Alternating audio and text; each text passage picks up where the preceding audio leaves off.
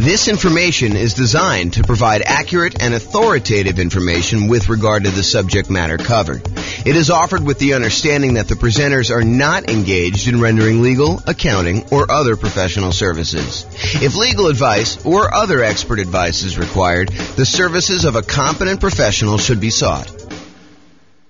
Welcome to the Arlington Real Estate Investing and Real Estate Financial Planning Podcast. Learn all about investing in real estate in Arlington, Texas, with a combination of real estate financial planning and modeling with numbers specific to Arlington. Plus syndicated, more generalized recordings of live and pre-recorded real estate investing classes. Not all of them specific to Arlington. Be sure to stay tuned after the podcast for a message from our sponsors. Well, good morning and welcome, everyone. This is your host, James Orr, and this is going to be I'd say relatively short class, but also a relatively important class for folks that have not really experienced writing offers with, real estate agents and lenders that may not do things the way you think they're going to do. Especially in really hot markets, which we're not really in right now for most of the market. I think it's definitely cooled off a bunch, but these are some of the lessons we learned during the hot markets. Although I do think some of these lessons do apply in other times as well. The class is called Financing Tips When Writing an Offer to Buy a Rental. And so let's jump right into it because that's what I got going on here. So writing offers. So by the time you go to write an offer, you really want to have gotten at minimum, a pre-approval letter from your lender. I think you don't get into the car of a real estate agent or you don't drive to see a property without having gone through the financing part and knowing that your financing is locked up. I mean, what if you go there and you find a property that you love? And now you're like wondering, can I even get financing for this? So I think before you go out and you start looking at properties, you really do need to be in touch with a lender. You need to go through and get, at a minimum, a pre-approval. Ideally, you want to be as far through underwriting as possible. It's not enough for a lender to say, how much do you make? Oh, you make, $200,000 a year. Okay. And, what are your expenses? Oh, my expenses are about $5,000 a month. Okay. And they say, it sounds like you can qualify for basically anything you want. You don't want that. You don't want that to be the extent of your kind of pre-approval process, because there are certain lenders, and this may not be your lender, but there are certain lenders out there that they will give a pre-approval letter to anyone that shows up. Like, it doesn't really matter what they tell them. They will actually give you, any type of pre-approval letter that you want. And so it's not enough to get a pre-approval letter. And if you're on the sell side, realize that a pre-approval letter doesn't really mean that much from some lenders. Some lenders, it means everything. It means that, they've completely gone through underwriting and they're good to go. So you want at least at a minimum a pre-approval letter, and ideally to be as far through underwriting as possible. Some lenders have borrowers be completely through underwriting with a property to be determined. They will fully underwrite the borrower and the kind of loan and make sure that the lender is good to go. And then the only thing you're waiting on in order to have the kind of like full loan application complete is an actual address of a property that you want to buy.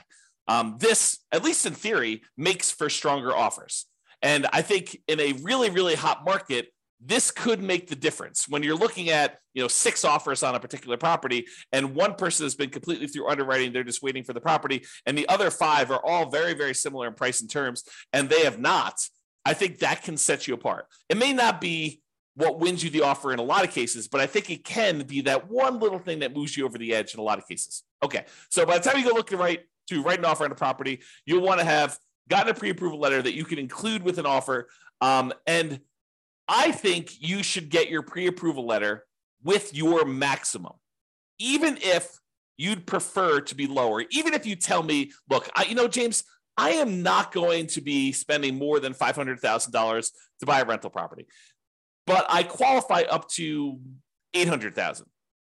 I think there's a compelling reason for you to get a letter, your pre-approval letter from your lender with your maximum, even though you do not intend to ever go to your maximum.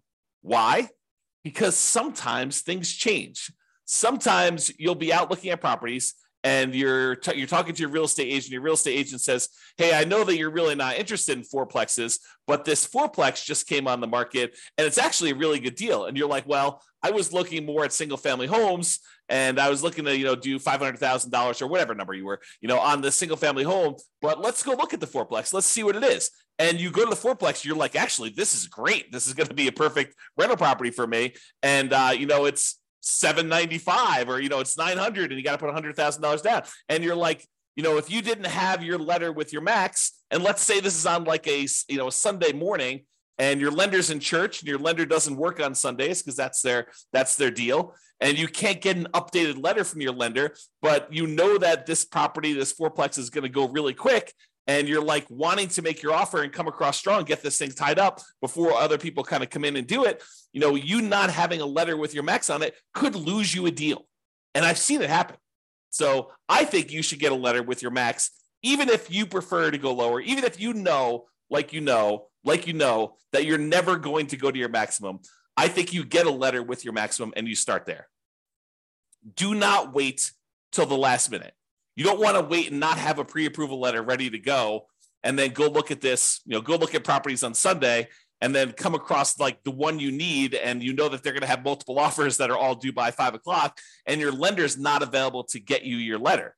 So you need to be sure that you have this stuff lined up in advance. You can't wait to the last minute to do this. If I can stress that enough, have this stuff done in advance, ideally before you even go look at properties, because I've seen this happen more often than I'd like to admit.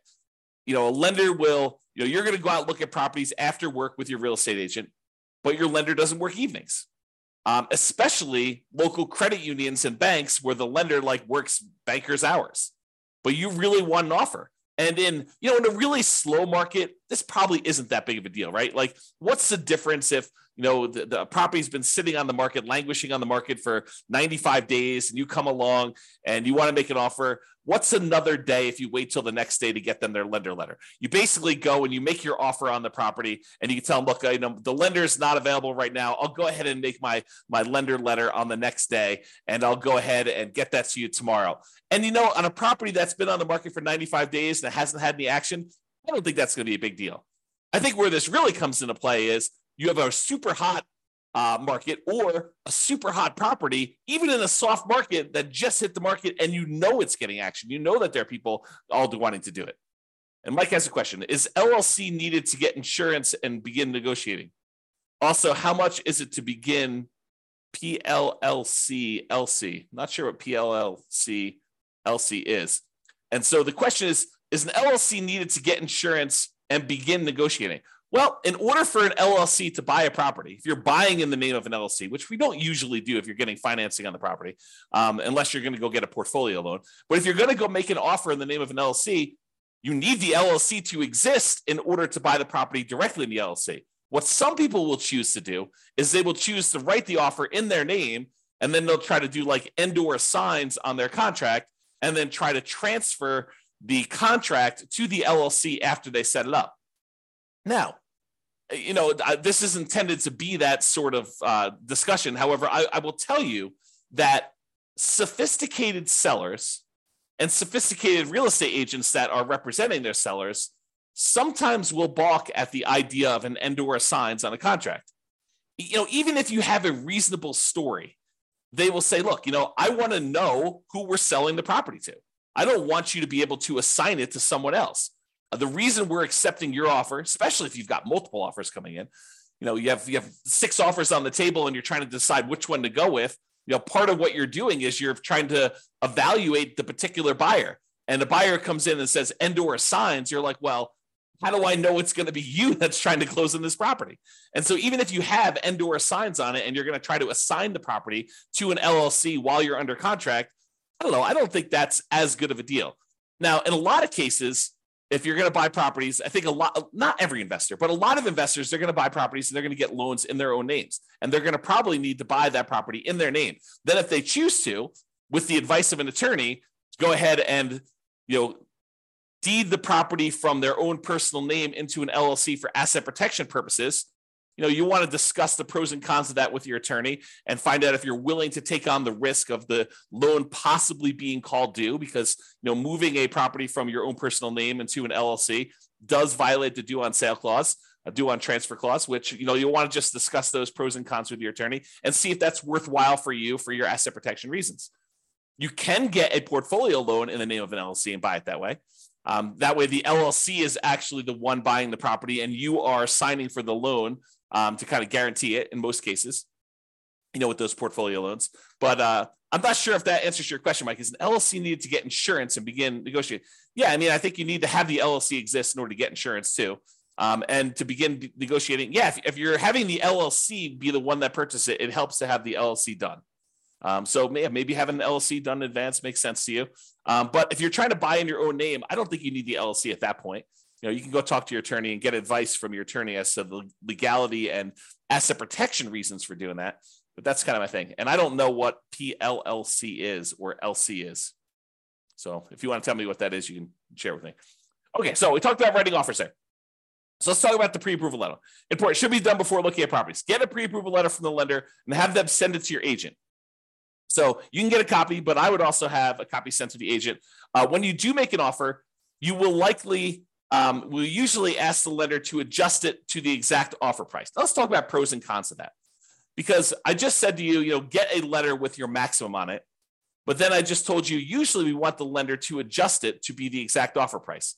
And so we usually, when we're about to make an offer, your real estate agent should reach out to your lender and say, hey, look, we're about to write an offer on this property. Is Mike good to go for getting his loan? And the lender says, yeah, he's good to go. He says, hey, we're thinking about making an offer for, whatever it is, $450. And I know he's qualified up to $700. Yes, said $450 is fine. I'll go ahead and send you an updated letter with $450 on it so that you could do that. Why do we want to have the exact offer price on a pre-approval, pre-qualification letter instead of that $800,000 that you're qualified for as the max? I think the reason for putting an exact price on there is that you don't want to give up some of your negotiating room. You don't want them to know that you could qualify for more, especially if you're coming in light. You don't want them to know that, hey, look, he could qualify for $800. Why is he coming in $25,000 late on this property? You don't want to do that. You don't want to tip your hand and show them how strong you are. On the other hand, you want to show them that you're strong enough to get the deal done and it's not going to be an issue for you. So the kind of like the argument to put your max on there is to show them that, hey, you're a super qualified buyer and this isn't going to be an issue. You're not going to have a problem qualifying for a $400,000 loan because you're qualified up to $800,000. But I like to use the exact price in most cases because I don't want to give up some of our negotiating room on the upside. Okay, so that's what you do. In some rare cases, if it's a lender that the real estate agent has worked with in the past a lot, some of the lenders will say, hey, look, this person is qualified up to $800,000. If you're going to make offers with them and I'm not available, you have my permission to edit the Microsoft Word document that has their number as long as you don't exceed $800,000 on this. So, some lenders will say to the agent, and some agents will be willing to do this because there's probably some liability there for the real estate agent to do this. But some of them will kind of like say, look, we work together. I know that you're not going to go above the 700. And they'll say, yeah, you can go ahead and adjust it as long as you don't exceed 700 on this particular buyer. And they'll allow them to just make the adjustment on the letter. It's probably some liability there. May even get in trouble for doing that. But some lenders have told, at least me in the past, that you can do that. But I always get the lender to do it if I can. So that's been what we do there. Sometimes they'll give you a letter with 800 and you ask them, can you lower it to that? And they'll say, yeah. And then you just go adjust the document, you lower it down. I don't know. Maybe you get in trouble for doing that. Not sure. And then usually when you make your offer, you're going to include the offer via something like DocuSign or whatever you use in your particular marketplace. And typically what I like to do is on the very first page of the offer packet, you want to send over that pre-approval letter so that it is front and center and shows you that you're dealing with someone who's qualified and understands the importance of being qualified when you make your offer. You want to start with your best foot forward. And I think putting that pre-approval letter there makes the difference. Okay. So short class, in conclusion, there are some financing related things you should do before going to look at properties. Number one, get qualified with a lender. And number two, get that pre-approval letter so that you have it with you and you can submit it. You don't want to wait to the last minute and find yourself with the property that you want in a tight time situation where you cannot get a hold of your lender because they're on a plane, they're at their kid's soccer game, who knows what, and you're trying to move fast and hit a deadline for some reason. Not all lenders work real estate agent / broker hours, weekends and evenings. Some of them, especially the more banker types, tend to work those sort of like 9 to 5-ish hours, and it's really hard to get with them after hours. So you want to take care of this stuff in advance. This will give you the highest odds of success should you find an amazing deal when you're out looking at properties. That's it. Okay? So that's it. Mike, did you have any other questions? Because you're the only one on live. Otherwise, we're going to end the call right now. Very short class today. I'll give you a couple seconds. Going once.